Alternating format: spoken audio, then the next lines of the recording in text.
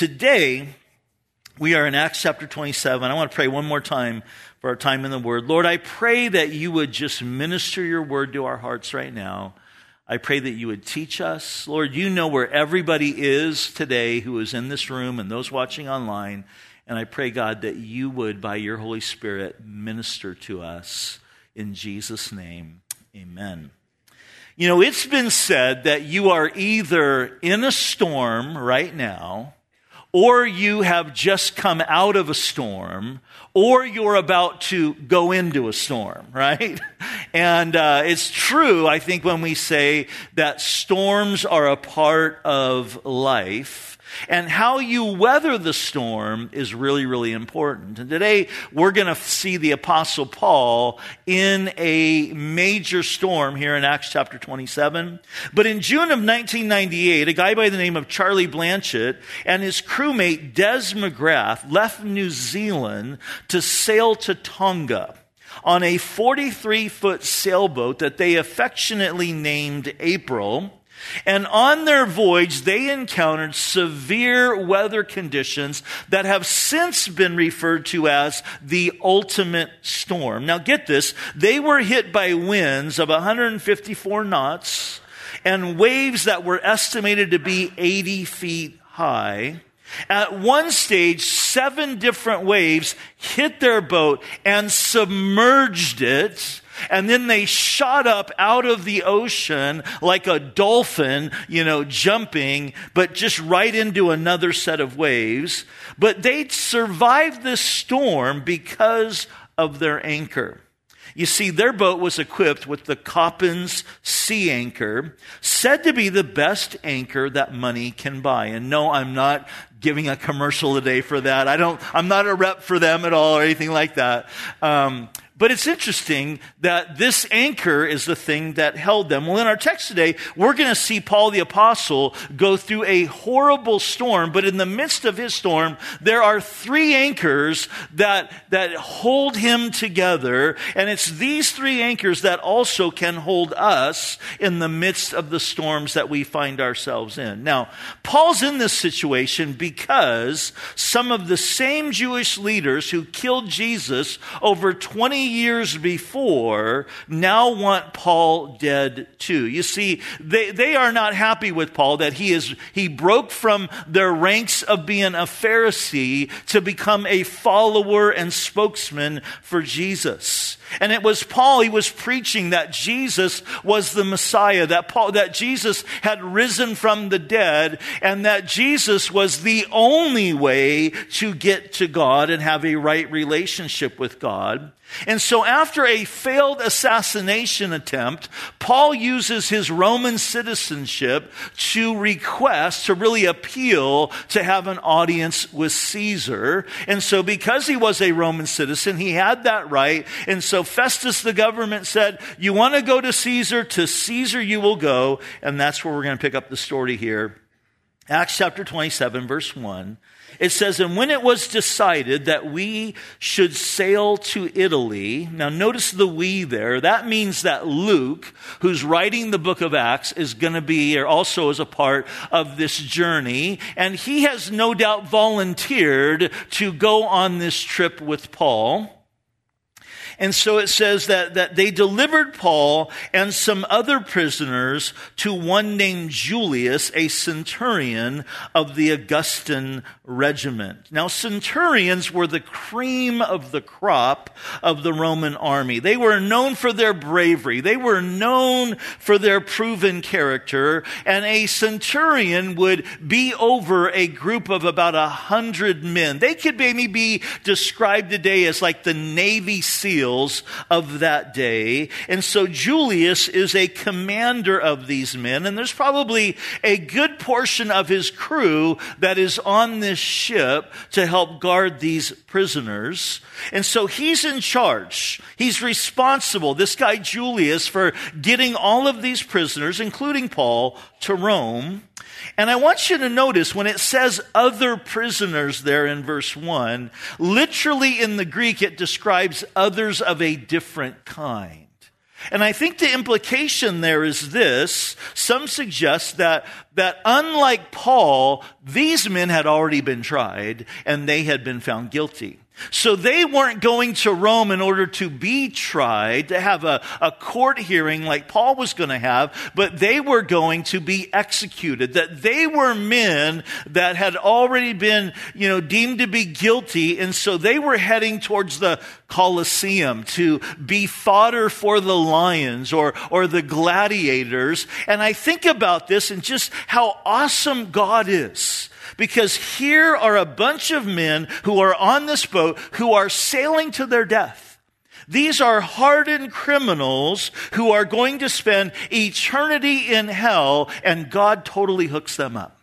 Because he puts on their boat the Apostle Paul. And they're going to be sailing for a long time. And Paul's going to share the gospel, get a chance to share the gospel with all of these guys. I mean, isn't that amazing how God would set that up? But precious church, know this, that God does the same thing with us. I mean, we are in this world right now, and we are floating. There are people in this world right now that are floating towards an eternity of torment. They are floating towards an eternity of being separated from a God who loves them, who loved them so much that he gave his only begotten son to come and die on the cross that he might save them. And God places you and I who know Jesus, who have been touched by his grace, in the same boats. To go through the same type of storms, financial storms, relationship storms, and the storm of cultural chaos that we are in right now. And God has placed all of us in that same boat so that we can share the light of Jesus with people who are lost and going to hell. And we must never, ever lose sight of that perspective and that reality, especially when we are in the midst of a storm. So we're going to pick up Paul's story here in verse 2, and we're going to put a map up here that kind of outlines or shows Paul's journey. He's starting down here in Caesarea, and eventually he's going to end up shipwrecked in Malta. But this is kind of the course that he's taking, and you'll see this as we begin to read. Notice verse 2. So entering a ship of Adramyttium, we put to sea, meaning to sail along the coast of Asia. Aristarchus, a Macedonian of Thessalonica, was with us. And the next day we landed at Sidon, and Julius treated Paul kindly and gave him liberty to go to his friends and receive care. Throughout this voyage, Julius is going to treat Paul with a lot of respect and consideration and kindness. And I think this is a great indication of how, these Roman people, how they viewed Paul, that we already saw back in chapter 26, where they were like, if this guy hadn't appealed to Caesar, there's like nothing to charge him with. He really, doesn't, he hasn't done anything wrong. And they realized all along that this is a kind of a plot by the Jewish leaders to do away with Paul. So there's a respect here. They treat him with kindness. They're going to let him go and visit his friends. We'll pick it up in verse 4. And when we had put to sea from there, we sailed under the shelter of Cyprus, because the winds were contrary. And when we had sailed over the sea, which is off Cilicia and Pamphylia, we came to Myra, a city of Lycia, and there a centurion found an Alexandrian ship sailing to Italy, and he put us on board. Now, scholarship reveals that this Alexandrian ship was a grain freighter taking grain from Egypt to Italy, and the typical grain freighter of that day was about 140 feet long and 36 feet wide. So we're talking a pretty big boat. It had one mast with a big square sail, and instead of a rudder, it was steered by two paddles in the back of the boat. So it was very, very sturdy, but because of its design, it couldn't sail very well into the wind. And so this is what happens, verse 7. When we had sailed slowly many days and arrived with difficulty off Sindus, the wind not permitting us to proceed, we sailed under the shelter of Crete off Salome, passing it with difficulty.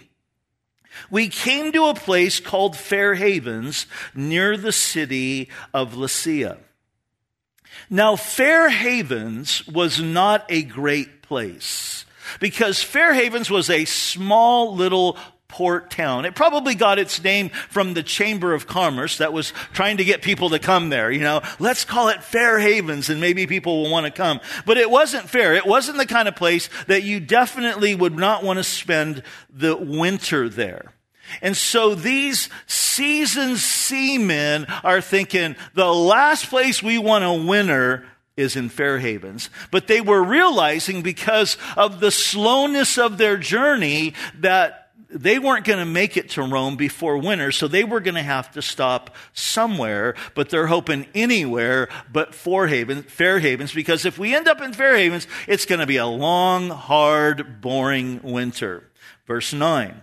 Now, when much time had been spent, and sailing was dangerous because of the fast was already over. Now, that phrase right there gives us a timestamp.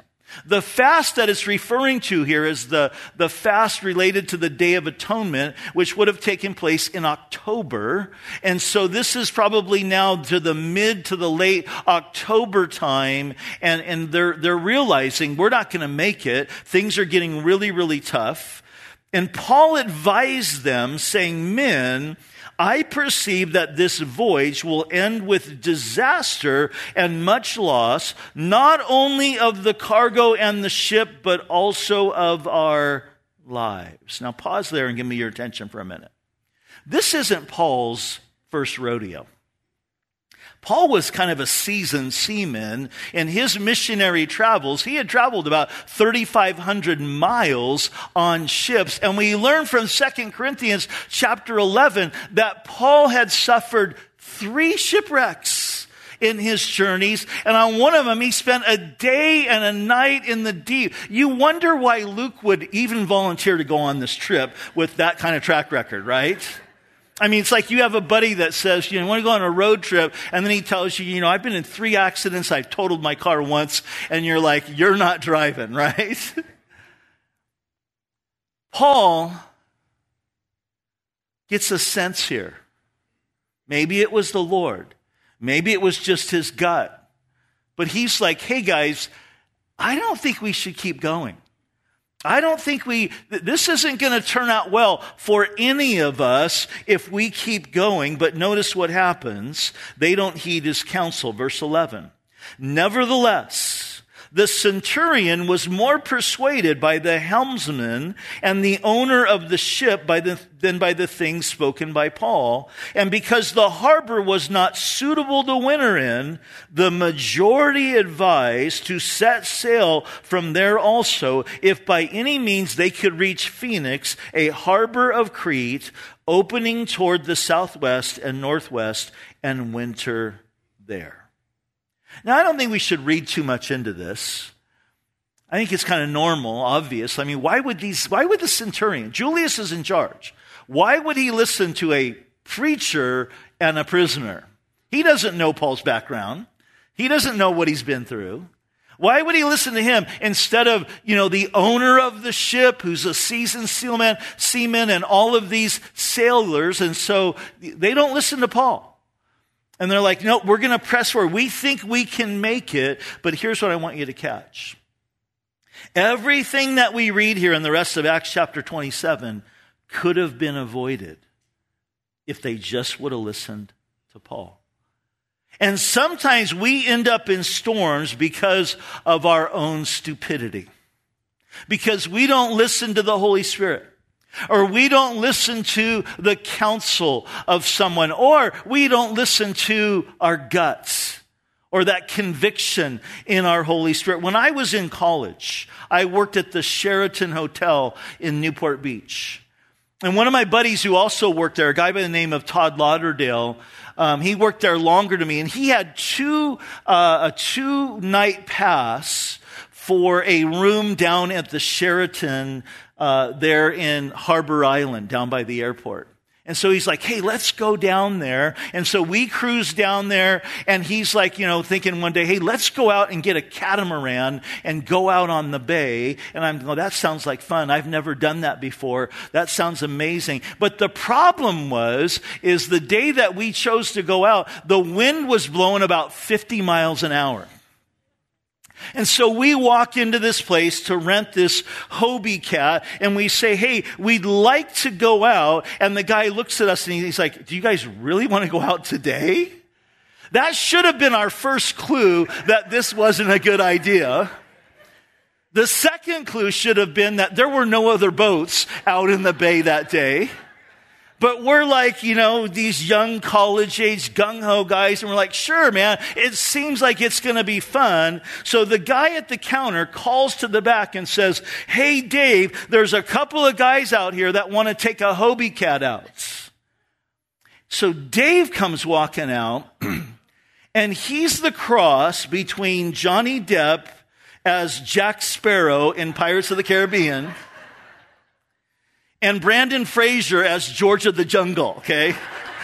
This is what he looks like. And he says, you guys want to take a cat out?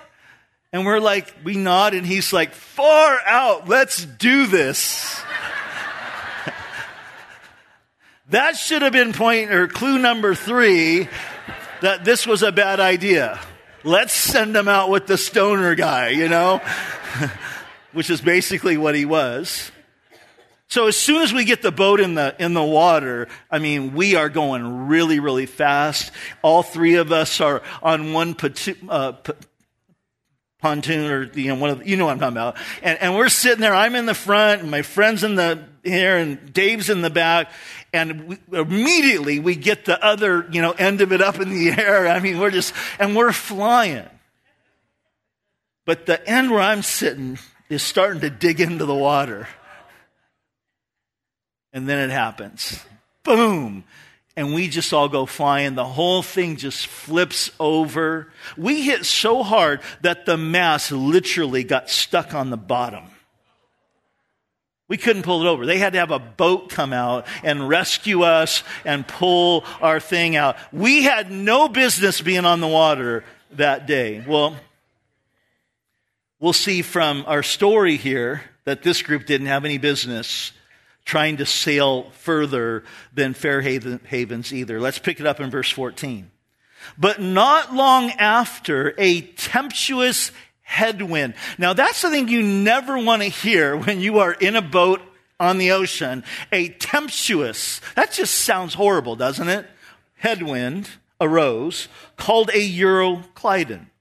Now, this was a northeasterly, sort of a typhoon type of wind, a hurricane on the water that causes really big waves. So when the ship was caught and we could not head into the wind, we let her drive. So now the wind is controlling the ship.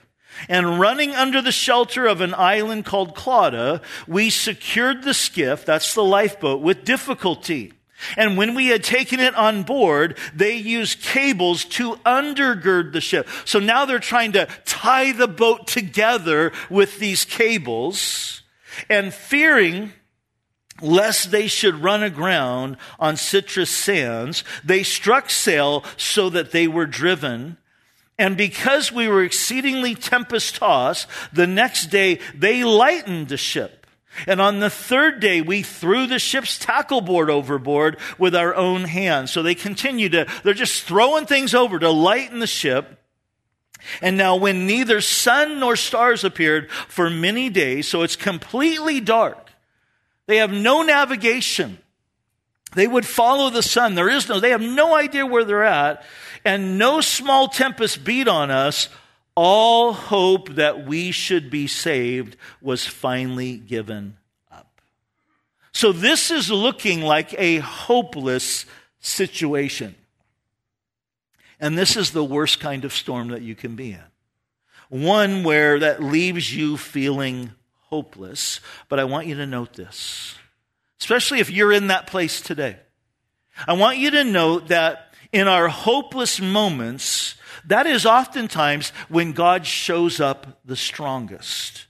And this is what we're going to discover in the text today, is that in the midst of the hopelessness of our storm, we have an anchor.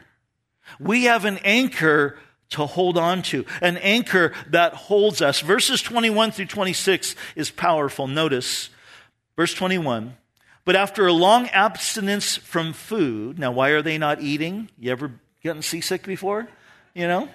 What goes in comes back up. So, they're being tossed. So they're not eating. And then Paul stood in the midst of them and said, men, you should have listened to me and not have sailed from Crete and incurred this disaster and loss. Now, why is he saying this? I think he's saying this not to put a jab, but he's like, please listen to me now. This is why he's saying this. And now I urge you to take heart. For there will be no loss of life among you, but only of the ship.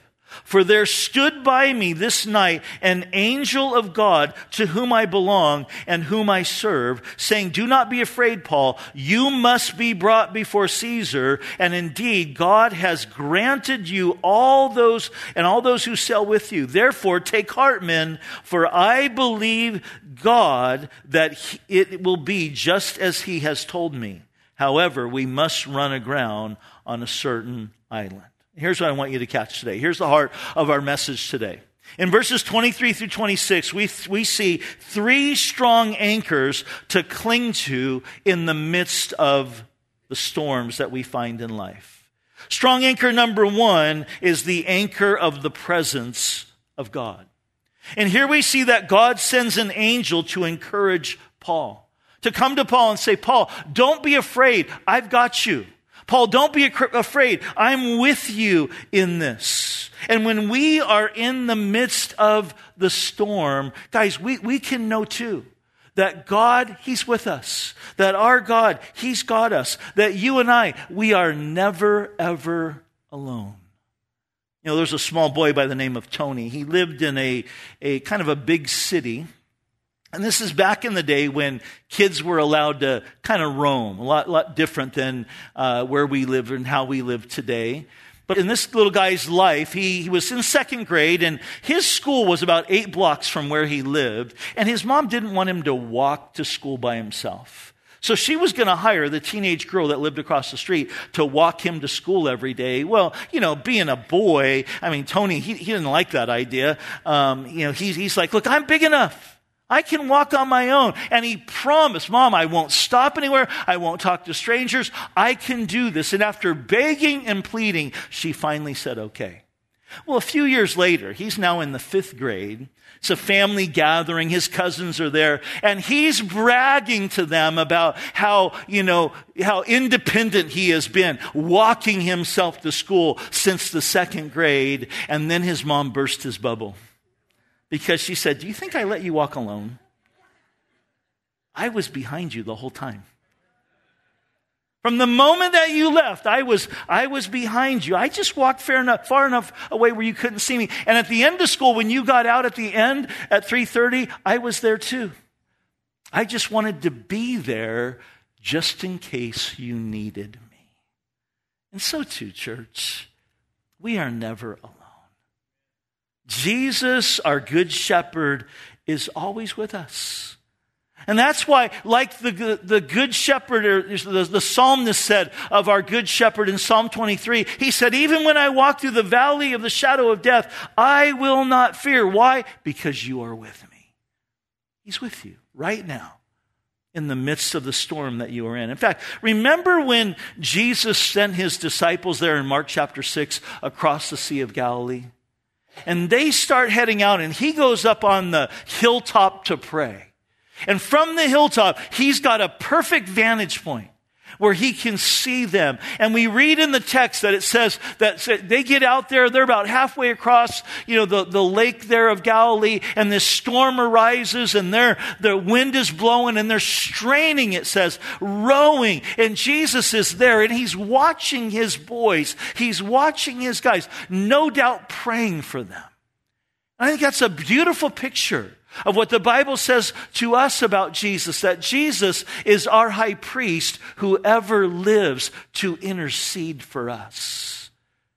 Isn't it a beautiful thing to remember when you're going through a rough day? Jesus is praying for you. He's praying for you. And in that story, when the disciples get to the place where they're just struggling, that Jesus comes to them walking on the water. And that's a reminder to us that the storms that we go through are opportunities for God to reveal both His presence and His power. Remember this passage in Isaiah 41:10. We are told, "Fear not, for I am with you. Be not dismayed, for I am your God. I will strengthen you. Yes, I will help you. I will uphold you with my righteous right hand." Fear not, God says, because I'm with you. Don't be dismayed because I am your God. And so the first strong anchor that we have in the midst of the storm is the strong anchor of God's presence. The second strong anchor that we have is the anchor of God's promise. Notice verse 24 again. The Lord says, or the angel says, "Do not be afraid, Paul. You must be brought to Caesar." Remember back in chapter 23? Back in chapter 23, right around when this whole mess was starting, Paul finds himself in custody there in Jerusalem. And Jesus appears to him there in Acts chapter, they say Psalm 23, Acts 23. Acts 23, Jesus appears to Paul. And remember what he says there? Acts 23 verse 11, he says, "Paul, in the same way that you have testified of me here in Jerusalem, you are going to testify of me in Rome." Jesus was saying, hey, Paul, don't be afraid. You're going to Rome. And Paul had this desire to go to Rome and preach the gospel. He says, Paul, you're going. You are going to Rome. And we have seen that throughout this whole story of Paul's trial and arrest and all these different things going on, that there was a calmness and a peace because Paul was hanging on to the promise of Jesus. And here the promise is restated again. Paul, you're going to Rome. So catch this. Paul is perfectly in the will of God in the midst of the storm. God had a plan to get Paul to Rome, but I'll tell you this, it was different than what Paul would have imagined. I'm sure he was thinking, cruise ship, not prisoner ship, I'm sure Paul didn't think that it would involve an illegal arrest, Roman and Jewish trials, confinement in Caesarea for 2 years, and then this storm at sea that we're going to see eventually leads to a shipwreck. And I guarantee you this, it's not the way that Paul would have written the story. It's not the way I would have written the story. But Paul's story is being scripted by God, and in the midst of the storm, Paul was in the perfect will of God. And the same thing can be said of your life and my life. There have been times in my life where I'm literally scratching my head. I'm just thinking, God, I don't know what you're doing. This makes no sense to me whatsoever, what you are doing right now, but I'm going to trust you. And I'm going to praise you even in the storm. God promised to Paul to get him to Rome. And in the midst of the storm, Paul is calmly and confidently anchored in the promise of God. And listen, precious church, we need to be anchored in the promises of God. Promises like Isaiah 43, verse 1, where the Lord says, "Fear not, for I have redeemed you. I have called you by name. You are mine." Let that sink in today. God's saying, look, I've redeemed you. You're mine. You belong to me. And then he says this, when you pass through the waters, I will be with you. And through the rivers, shall not overflow you. And when you walk through the fire, you shall not be burned, nor shall the flames scorch you. For I am the Lord your God, the Holy One of Israel, your Savior. We cling to those type of promises. We cling to Romans chapter 8, verse 28, that says, and we know that all things are working together for good to those who love God and to those who are the called according to his purpose. And we don't have to wonder what that purpose is, because he tells us in the very next verse. In verse 29, he says, and this is the purpose of God, the plan of God, to conform you into the image of his own dear Son. To make you more like Jesus. And the storm that you're in, it's a part of that. And so we have the strong anchor of God's presence. We have the strong anchor of God's promise. And number 3, we have the strong anchor of the faithful performance of God. Again, notice verse 25. It says, therefore take heart, men, Paul says, for I believe God, that it will be just as it was told me. However, we must run aground on a certain island.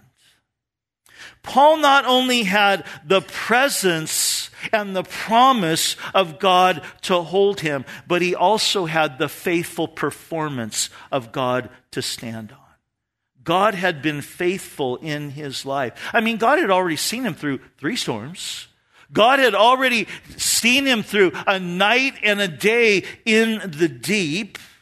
And the same thing is true in our lives. There are times in our lives where things don't make sense to us. How many of you have had times in your life that just weren't making sense at all? Like you're wondering, like, please raise your hand. Yeah, that happens. But the saying is true, isn't it? Hindsight's 20/20. And we can look back at the difficulties and the hard things and go, oh, that's what you were doing, God.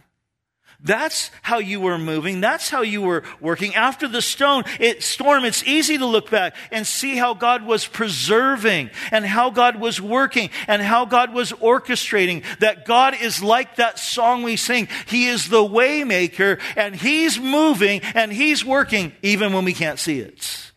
All the time. And here's the interesting thing. Even if you don't have a long history with God to look back to, maybe you've only been walking with the Lord a little while and you don't have a long history of your life to look back and see, all these times where God was moving and working. You can look to the pages of Scripture. You can look to men like Job. Job went through a horrendous storm. A storm that no one else would ever want to go through, where he lost so much and he was physically afflicted like no other, to the point where his own wife said to him, honey, just curse God and die. Just curse him so he'll just put you out of your misery. That's how bad it was. But at the end, we see God totally abundantly supplies Job. Now, you can never, ever replace children that have been taken away, but God did show his faithfulness in Job's life in an abundant way. And we have story after story in the Scriptures where we see God coming through big time on behalf of his people. And so we can stand in the midst of the storm holding on to the strong anchor of God's faithful performance in our lives and the lives of the people in the pages of Scripture. These 3 anchors that hold us, God's presence with us, God's promises to us, and God's faithful performance in us, are what hold us in the midst of the storm. But there's one more thing that we need to see today from our story. In order to stay anchored in the Lord, we have to cut away the escape routes. Let's pick it up in verse 27. Now, when the 14th night, so 14 nights, they're just being tossed to and fro, driven by the wind, had come, and we were driven up and down in the Adriatic Sea. About midnight, the sailors sensed that they were drawing near some land, and they took soundings. Now, soundings is they would take a long-weighted rope, string type of thing, and they'd put it down to see how far it would go to touch the bottom, and they found it to be 20 fathoms. That was 120 feet. And when they had gone a little farther, they took soundings again and found it to be 15 fathoms. That was 90 feet. And then, fearing lest we should run aground on the rocks, they dropped 4 anchors from the stern and prayed for day to come. And as the sailors were seeking to escape from the ship, when they had let down the skiff into the sea under pretense of putting out the anchors from the prow, Paul said to the centurion and the soldiers, "Unless these men stay in the ship, you cannot be saved." Now, check this out. Whether these men knew it or not, the safest place for them to be was on that ship. But every natural instinct in their being said that it wasn't. These were seasoned sailors. They understood the sea. They knew that with each sounding, as they were getting in shallower and shallower waters, that it would only be a matter of time before they ran into the rocks. And everything in them said, we need to bail. But God had given an assurance that he was going to take care of them if they just stayed in the ship. And you know what, friends? When we are in the storm, our natural instinct is to want to run. Our natural instinct is to want to bail. Our natural instinct is to ignore Scripture. But the safest place for us to be is in the boat, in the storm.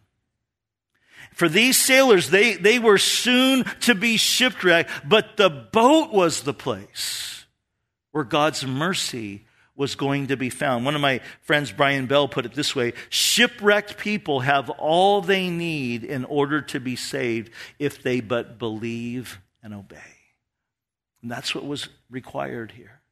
And so Paul says to the centurion, unless these men stay in the ship, you cannot be saved. And then the soldiers cut away the ropes of the skiff and let it fall off. And as day was about to dawn, Paul implored them all to take food, saying, today is the 14th day, and you have waited and continue without food, and have eaten nothing. Therefore I urge you to take nourishment, for this is for your survival, since not a hair will fall from your head of any of you. And when he had said these things, he took bread and gave thanks to God in the presence of them all. And when they had broken it, they began to eat. And then they were all encouraged and also took food for themselves. And in all, we were 276 persons on the ship. And so when they had eaten enough, they lightened the ship and threw out the wheat into the sea. Paul says, hey, if you jump ship, you're going to lose your life. So what do? The centurion orders the soldiers to cut the lifeboats, to discard them, to cut away the escape routes, in other words.